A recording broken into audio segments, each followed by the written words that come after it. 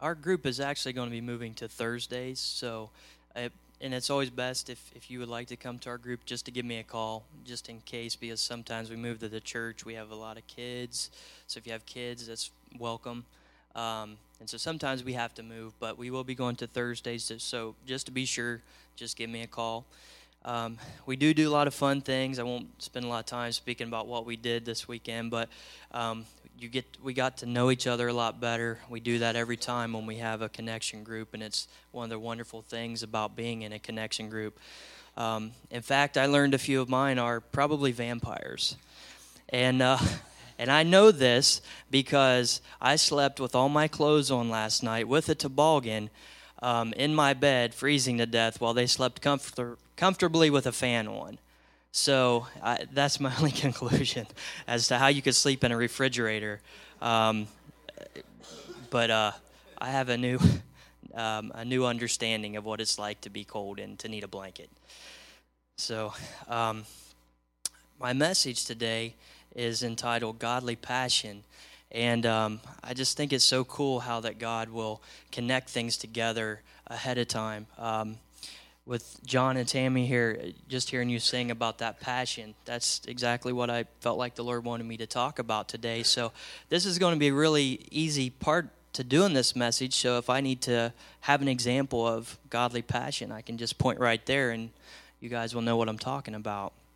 So let's look at a scripture.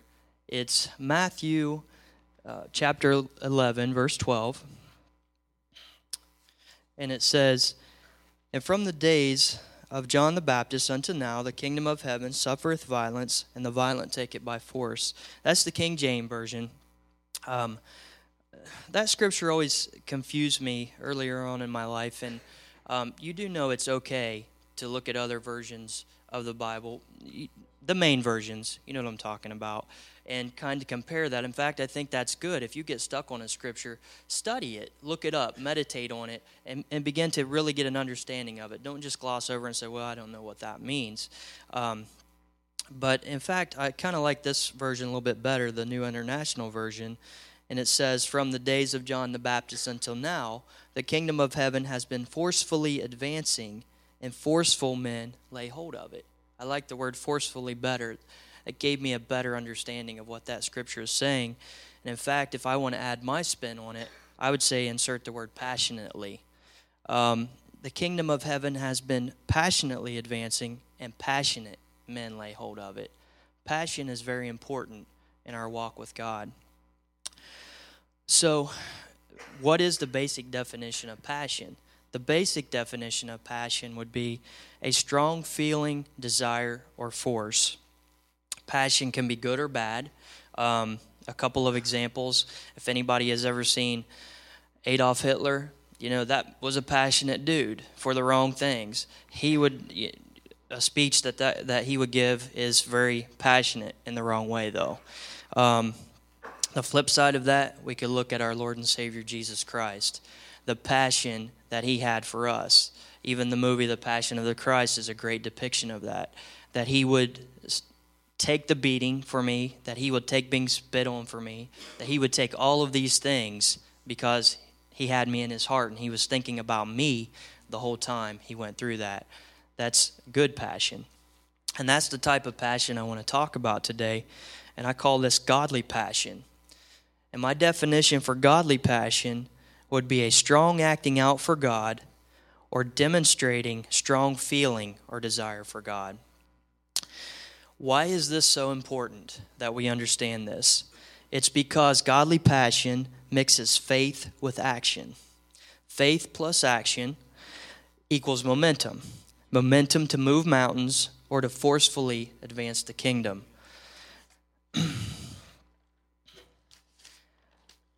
Godly passion is something that brings great momentum in the kingdom of God, and it's very pleasing to God, very pleasing to the Lord. I'll give you an example of this, and this is an example of David, and when David danced before the Lord with all of his might. It's in 2 Samuel chapter 6, and I'm going to read verse 14 through 16, and then I'll jump after that to verse 20 through 22. And it says, David, wearing a linen ephod, danced before the Lord with all of his might, while he and the entire house of Israel brought up the ark of the Lord with shouts and the sound of trumpets. And the ark of the Lord was entering the city of David. Michal, daughter of Saul, watched from a window. And when she saw King David leaping and dancing before the Lord, she despised him in her heart. Now skip to verse 20. When David returned home to bless his household, Michal, daughter of Saul, came out to meet him and said, How the king of Israel has distinguished himself today, disrobing in the sight of the slave girls, of his servants, and as any vulgar fellow would. David said to Michal, It was before the Lord who chose me rather than your father or anyone from his house when he appointed me ruler over the Lord's people Israel. I will celebrate before the Lord. I will become even more undignified than this, and I will be humiliated in my own eyes. But by these slave girls you spoke of, I will be held in honor. I like the way that David put all those I wills in there. That was passionately serving the Lord with all of his might, with all of his emotion, with all of his heart, mind, soul, and strength, and that was pleasing to the Lord. That is the reason why the Bible says that David was a man after God's own heart, because he put all of his passion, everything into serving the Lord. The Bible says that without faith, it is impossible to please God. And I would say faith without emotion or strong desire is flat. That does not mean that passion has to be loud, but simply from the heart. I'm not the most boisterous, loud speaker in the world, but I can still make just as much of a powerful impact for God if I'm doing it from my heart. In fact, I've learned that's where my strength is most of the time, because it never gets any easier when I come up here.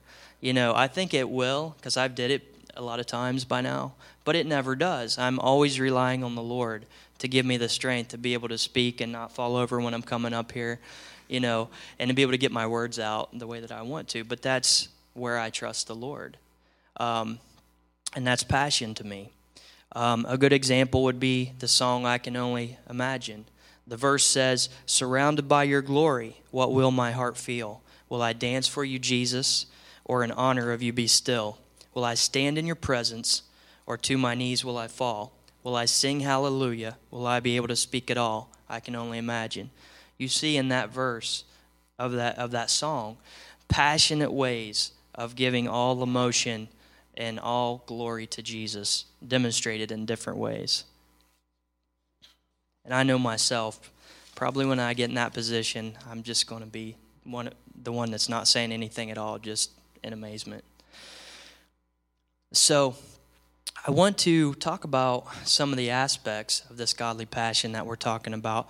And I want to say that godly passion is active. When you have godly passion, it's an active passion. One example of this would be the woman with the issue of blood that the Bible talks about. She had a passion to be healed. She actively sought out every doctor she could. She actively sought out every type of way to be healed that she could until she found Jesus. And when she found that Jesus was the answer, she wasn't going to let anybody get in her way before she was healed. She was going to actively find Jesus to be healed, and came to him and touched the hem of his garment and was healed. Peter is another example. I love Peter for his passion for the Lord. He was always an example in that way. And Peter walked on the water. Peter had a passionate heart to be close to Jesus, even to do something that seemed absurd to your mind. The other apostles sat in the boat. They didn't have that passion that drove them to be active. To the point, Peter even, we know the story, he started to sink. I don't think he even realized halfway what he was doing until he was halfway across the water. It was his passion that drove him to be close to Jesus. And I'll say that passion, godly passion, is active, and when we consistently act strongly for God, we can expect blessing. Godly passion is real. We all have emotions and feelings. Godly passion allows us to be honest and release those emotions and feelings. I love the Psalms. They're some of my favorite parts of the Bible to read. And I love the fact that a majority of them are wrote by David, and he could go and talk about how broken he is, and then in another psalm talk about how high he is. And David knew that the Lord wanted all of his heart, all of his emotion. The Lord didn't want David to become a robot, didn't want David to become someone religious. He wants us to come to him when we don't understand. He knows that we're not going to understand sometimes, and we need to continue to pour out our heart. I love the way that David demonstrates that. David in one psalm can be like, I'm in hell, and I hate it here. This is me paraphrasing. And I don't know where you're at, but I trust you, and I'm going to wait on you. And I can imagine when he wrote that psalm, maybe he had clenched teeth, maybe he was shaking as he wrote it, but he continued to pour his emotion into the Lord. Sometimes we don't do that. Sometimes we will just bottle up and try to put it inside and pretend that it's not there. You have emotion, and God wants that godly passion to come out even when you're on top of the world or when you feel like you're down here in a valley. I heard a sermon on the radio this week, and they made a good point about this that kind of tied in with this. And they're talking about Jesus when he went and Lazarus had died. Jesus knew he was going to raise Lazarus from the dead, but yet it says Jesus cried, and he wept with them before he did that. Jesus had those emotions, and he expressed those emotions, that godly passion with those people there, even before he healed Lazarus. We need to be real with God and continue to channel our passion to God, whether it's a hurt passion at the time or something that is something better at the time. God is pleased when we do this, and especially pleased even when we don't understand. I can think about even Thomas when he had to see those nail marks in Jesus. And Jesus said, more blessed are those who haven't seen and believed. I think it's the same principle. How blessed are those who continue to worship the Lord and praise the Lord, even passionately, even when they don't understand. And again, that doesn't mean if I'm going through a real struggle, I have a sick family member, I have something really heavy going on. That doesn't mean I might be singing at the top of my lungs. I may be gritting my teeth singing it, but I'm still pointing all my focus to Jesus and doing the best I can to worship him with all my heart, mind, and soul. I believe some of those types of worship to Jesus, those types of songs, praise to Jesus, are more powerful than if I had the most beautiful voice in the world and I sung out the same thing. Godly passion stirs emotions and faith in others. In Acts chapter 4, verse 13, it says, Now when they saw the boldness of Peter and John and perceived that they were uneducated and untrained men, they marveled and they realized that they had been with Jesus. So these leaders had saw Peter and John speaking in boldness, and it was through that they saw the testimony that they had been with Jesus. They were stirred, and their thoughts were pointed toward Jesus because of the passion that these men showed. The Bible Jesus called Peter a rock. Why is this? Again, I really love Peter, the way that he demonstrates a passionate, steadfast devotion to the Lord by his witness. His witness was always a passionate, steadfast devotion to the Lord. Some examples of that would be, he said, I don't want to be even put on a cross like my Lord. I want to be hung upside down on a cross. I'm not worthy to be hung like him. Peter was always doing things passionately devoted to the Lord that stirred people to the Lord, that made people think about that devotion to the Lord. Even when Jesus said to Peter, do you love me? Do you love me? If you do, then feed my sheep. I believe that that was really stirring to Peter, because I believe Peter went with everything with all of his heart. Jesus was trying to make a point to him in that scripture, but again, it was his passion. Peter was the one who said, you are the Christ, the Son of the living God. When Jesus asked that question, who am I? Peter was blurting out, you're the Christ, the Son of the living God. Again, Peter walking on the water. He jumped out of the boat and was passionately pursuing Jesus. And even, in fact, his failure with denying Christ before Christ was crucified and the cock crowed 3 times, I believe that was even another demonstration. It was a testament to his passion. He was the only one bold enough to say, "I'll never leave you." You know, he blurted that out. He was the only one bold enough to even say that. He wept bitterly upon realizing his failure, which showed deep emotion. And he was counted worthy to face a Job-type trial that would later deepen his devotion to Christ, just as it did for Job.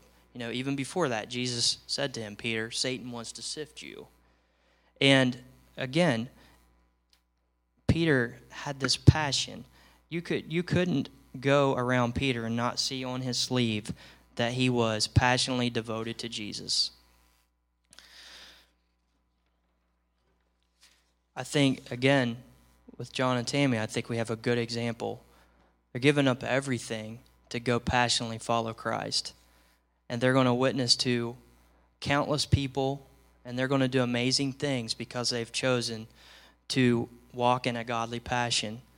I think about the story that Aaron told last week about that tribe in Africa and that baby that belonged to those ministering parents that was thrown out the window and killed because those parents would not stop preaching in Jesus' name, and how that the man looked to the wife and said, "You know we can't stop doing this." And how that after that it led to thousands upon thousands of people serving the Lord because of that act of godly passion. Godly passion moves God. James 5:16 says, "The effectual fervent prayer of a righteous man avails much." I know personally some of my prayers that I've seen most answered are when I actually get mad. I don't know why it's like that. I don't know why I can't. I'm working on it just like everyone else. It comes with my devotion to the Lord and my surrender to the Lord. That draws me closer to when I can choose to do that. But sometimes it really is a lot easier if I can see some injustice. It fuels me to do what I need to do. I'm working that it doesn't have to be like that, but it just does. Godly passion moves God. I can remember a couple that I had been praying for a while and nothing moving and just getting sick of it and just going home one day and just praying the roof down over the issue and just pouring out my heart to God. And within the next week, they were coming to church. And it was awesome to see, and it was awesome to participate in. And again, like I talked about earlier, I was just real with God. I couldn't take it anymore. I had to pray it out, and I prayed it out passionately and with my focus on God. Godly passion fuels victories. I listened to some sports radio the other day, and there was a sports announcer who said that it was not money that fueled the Yankees' victory, but passion. And I thought about that, and I was like, what do you mean by that? And he went on to say that George Steinbrenner is more devoted to winning. He's passionately devoted to winning. He will take his entire checkbook and he'll write it out to Derek Jeter if he has to. He is going to win because he is passionate to win. And there's other baseball teams, whether they say they can or not, they're just not that passionate. They're not going to give everything to win. But Steinbrenner will, whether we're a Yankee fan or not. He's passionate to win. I think I watch a lot of football. I think about some of these coaches. We should probably pray for some of our favorite football coaches because their families, many times, if they're not serving the Lord, are probably in shambles because they have a passion to win and they literally live at the office. I don't know where Bill Belichick is with the Lord, but the man's passionate. He'll live at his office to see his team win. I want to apply that with a godly passion for God. And again, we can think of Christ. I don't think there's any more vivid image I have than those scenes from The Passion of the Christ, where blood is pouring out of Jesus from every angle. And to know that he was thinking of me, that he was thinking, I can't stop. I got to go because Phil's going to need a Savior someday. Everyone in this room is going to need a Savior. I've got to keep going. I love him so much that I've got to walk through this. So, how do we obtain this godly passion? I believe it's a lifelong thing of trying to obtain it. It's not something that you're going to just have and then you have it always. It's part of your relationship with God. It's a surrendering all to God, and that's something that we have to do every day. I believe godly passion is a byproduct of true surrender. When we surrender to something, we submit to it. When we surrender to God, we give him our heart, mind, soul, and strength. When we give him all of our attention, emotions, and focus to God first, he promises to give his presence. His presence builds a strong desire to please him that we cannot make on our own.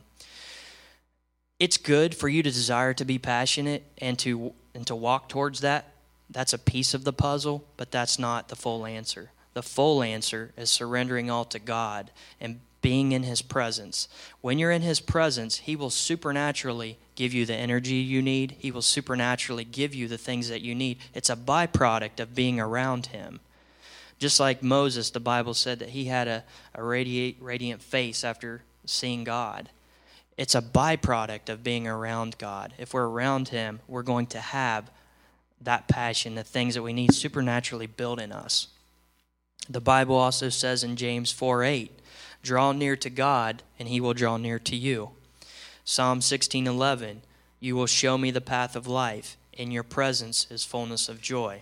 At your right hand are pleasures forevermore. Again, drawing near to God is the first step. It's the main step. Surrender is a daily choice. You have to work out before you have muscles. You know, if you want to have muscles, you're going to have to work out. If you have someone despitefully using you, you have to choose to pray for them before you should expect to be delivered from them. You know, that's God's commandment, that you pray for those who are your enemy. And how can you even expect God to even minister to that situation until you already obey him? It's a choice of surrender. It's not a pleasant choice oftentimes, but it's still an act of obedience to God. And surrender leads to that obedience. That obedience to God leads to his presence, and his presence leads to joy and strong desire. Another thing that we need to do for godly passion, other than being in his presence, is acting out. Small acts of faith are the foundation to bigger acts of faith. If you can sing in your car, then you can sing in a church.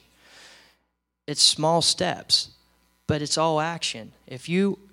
I have found that if I take a small step of faith, God will come through on that, and I can take a bigger step of faith, and then God will come through on that.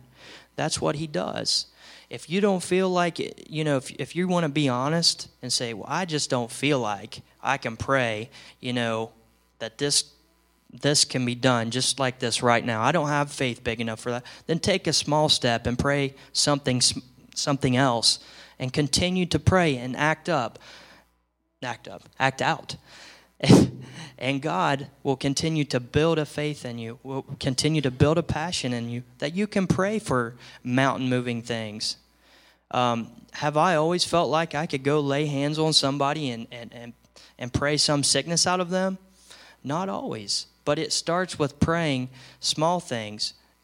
God, I pray that person will find your love, and I pray that you will minister to them. If that's all I can pray, that's a small step of faith, and God will bless that to the point that if I keep being obedient to God, I'll get to the point where I can, with boldness, lay hands on them and say, be healed in the name of Jesus.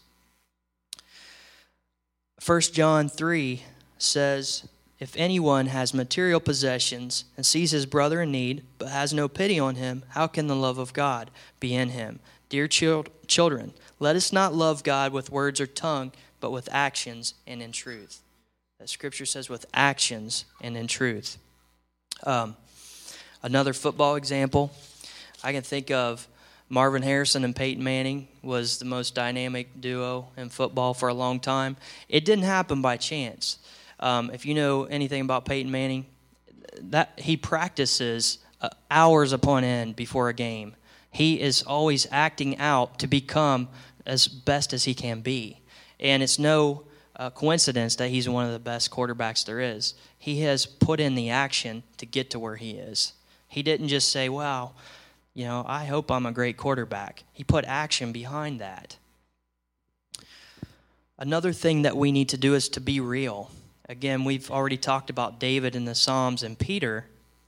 They were real. They shared the emotion they had. They didn't stop giving emotion to God even when it wasn't what they wanted at the time. And I can tell you that giving it all to God is awkward. It's going to be awkward. There's times where you're not going to feel it. There's times where it don't make sense. There's going to be times where you may look silly sometimes. It may be a humiliating thing for you. But if you give all to God, God is going to show up and bless that. Just do it anyway. Do it anyway. Be real before God. Be expectant.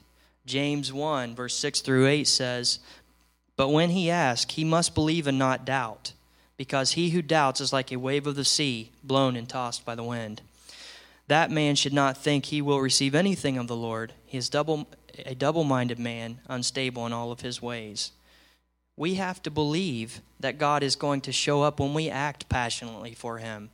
We have to have an expectant heart. Pray like you mean it. Again, I have to remind myself of that all the time, that I just don't go into a prayer in a religious type way. That doesn't mean I have to pray at the top of my lungs, but I need to have all of my focus and believe that God is hearing me and going to do something when I pray. Even if I prayed, it's my 50th time praying over it because nothing happened or nothing I could see happened the first times. Things are always happening when you pray, but you don't always see them, even though God is working. Another example would be what I would call Christmas expectancy. Now, I realize not everybody has had parents who may have been the best parents. That's just the reality of the world that we live in. I was very blessed to have very good parents that gave me everything that I wanted, just like my Heavenly Father is a good parent. And how that on Christmas, I always expected to receive something good, and I always did. And just like the Bible says, if we know how to give gifts, how much more than God that he's going to give good gifts to his children. God is always going to produce for those who expect and trust him to produce when he gives his gifts. Stay committed. Success builds confidence, which builds passion. We can do all things through Christ. As you continue to stay committed, it will break through at some point. As you build that confidence, it's going to build your passion. I'm going to read here in closing. I'm going to do an excerpt from the Answers in Genesis.org. And this is a little excerpt on their bio on the man William Wilberforce. What a great testament to passion this man was in his life. And I'll go ahead and read what it said about him there. It says Newton told him, when it's talking about Newton, it's talking about John Newton, who wrote Amazing Grace, who wrote the hymn that we sing many times. And it says, John Newton told him, "Do not leave your position in Parliament. You would be deserting the calling that God has called you to." So he decided not to resign his position. Evidently, he had been thinking about that at one time. And then it goes on to say, Wilberforce decided he would give his life to the cause of ending slavery in Great Britain. He decided he would give a talk, and he spent 2 years studying and preparing to give that talk.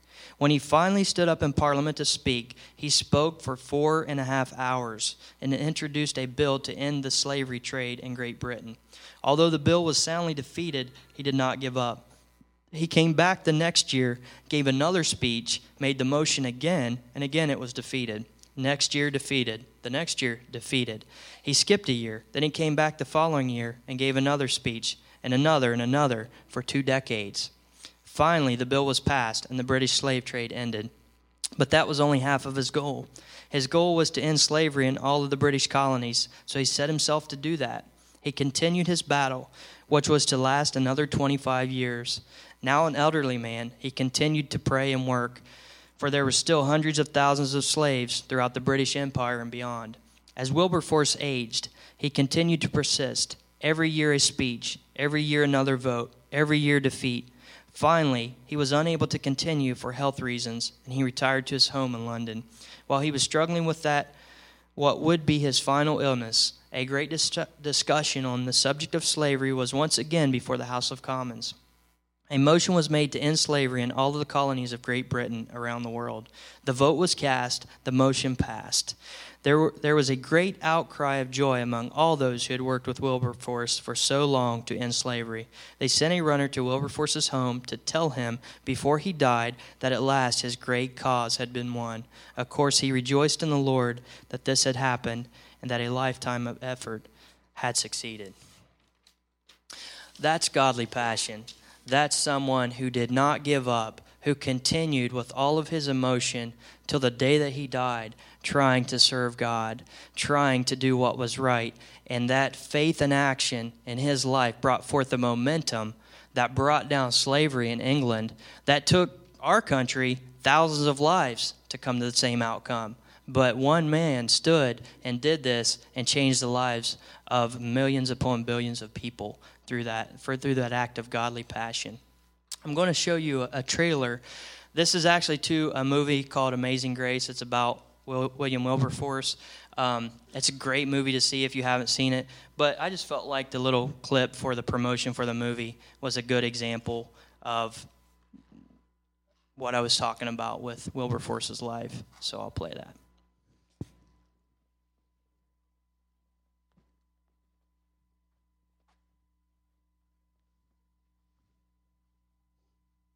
Amazing grace, how sweet. What do you want with the old preacher? I'm here to seek your advice.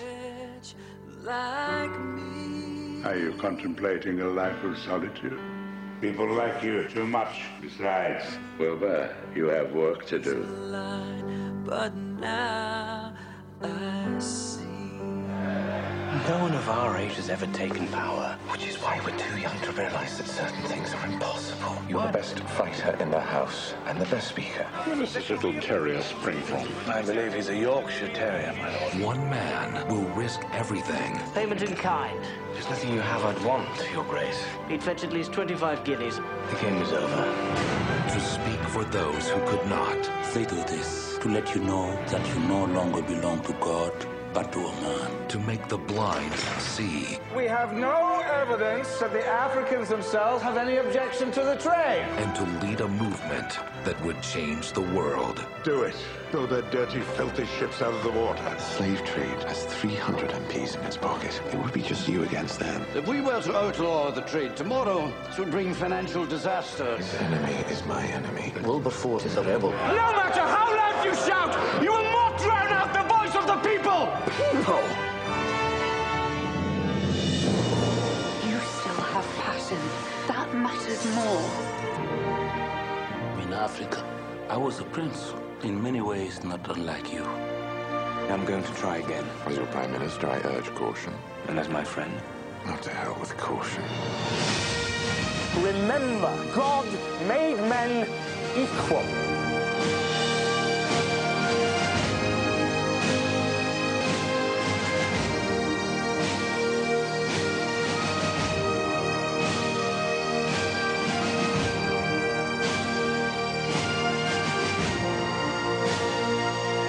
I once was blind, but now I see. Didn't I write that? Yes, you did.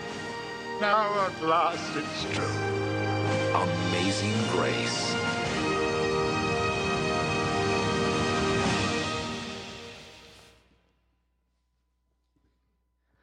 I just love that example of that amazing grace as God worked through that man to show in his time the people the amazing grace of God. And that's what happens when we passionately serve God. When we give all that is within us to serve God, all of our emotion, strength, mind, heart, everything to God, then God will bring a testimony through us that will glorify himself. And we will be overjoyed at being his vessel in that testimony. I'm going to end or close this service with the leaders coming forward. And the leaders will be here to pray for anybody who needs anything. Whatever you want to pray for, we will pray for that. If you even just need a refreshing, you need to see that fire sparked again, if you need to see passion in your life again, please come and agree with somebody else and pray over that. For those who do not need prayer, what we're going to do is we're going to stand. I'm going to have Jay play Amazing Grace and just sing passionately from your heart to the Lord. Dedicate it to the Lord.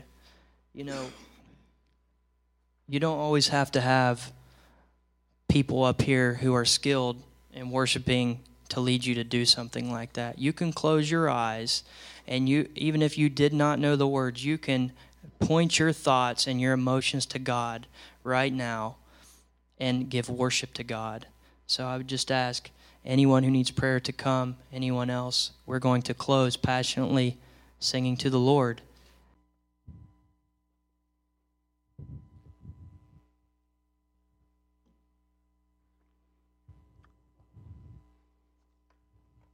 He lives in you.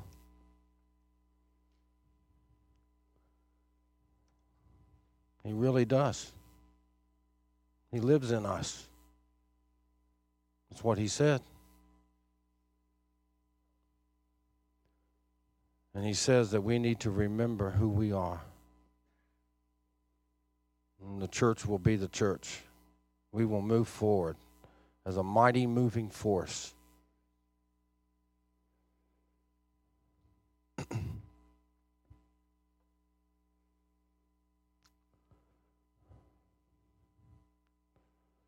If there is anyone here today who does not know Jesus Christ as their Lord and Savior, today would be a great day to know him, to come to know him. All of us in here that are born again have some time or another, some place or another, knelt down and asked the Lord to forgive us and come into our lives.